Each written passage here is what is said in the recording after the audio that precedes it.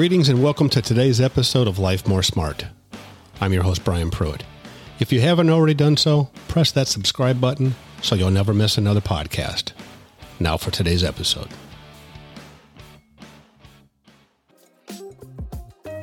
Today I'd like to talk to you about having a fighting spirit.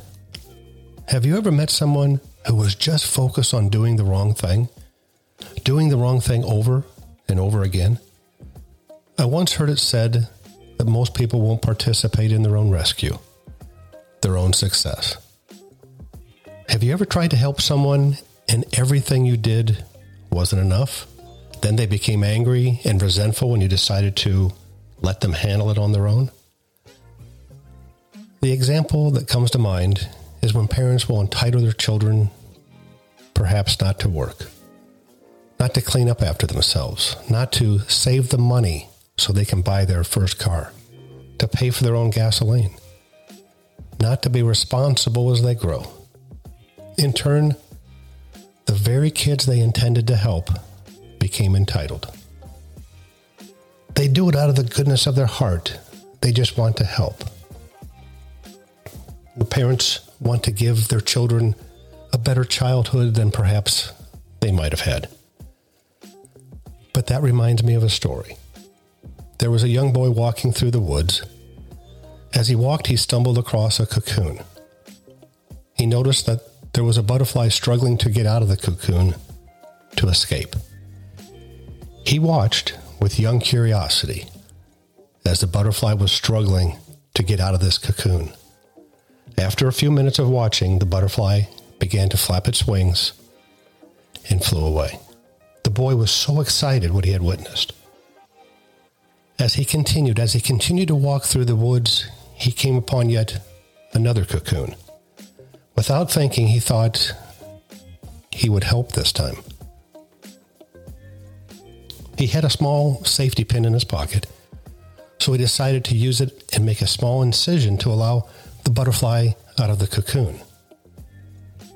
He didn't want the butterfly to go through the struggle, to go through the hard work. So once the little boy made the incision, the butterfly extended his wings, flapped them a few times, then fell to the ground and died. What we don't at times realize is the struggle itself gives life. It was once said that without a test, there's no testimony. A child learning to ride a bicycle can only become independent, a good cyclist, independent of the training wheels, if those training wheels are removed from the bike. A child then must learn to balance, to steer, to pedal, to get up from the falls and go on to victory. The harder the struggle, the harder the battle, the bigger the victory. There are challenges, pain, sometimes suffering in life. But these challenges introduce us to ourselves, to things about us we've never known. They show us who we are. They develop the greatness in us. They give us power we didn't realize we had. Let me leave you with this today.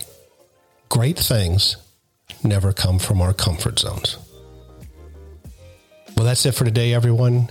If you've liked this podcast, don't forget to share it with a friend and those loved ones around you. Have a successful day, and I hope you join us again here soon.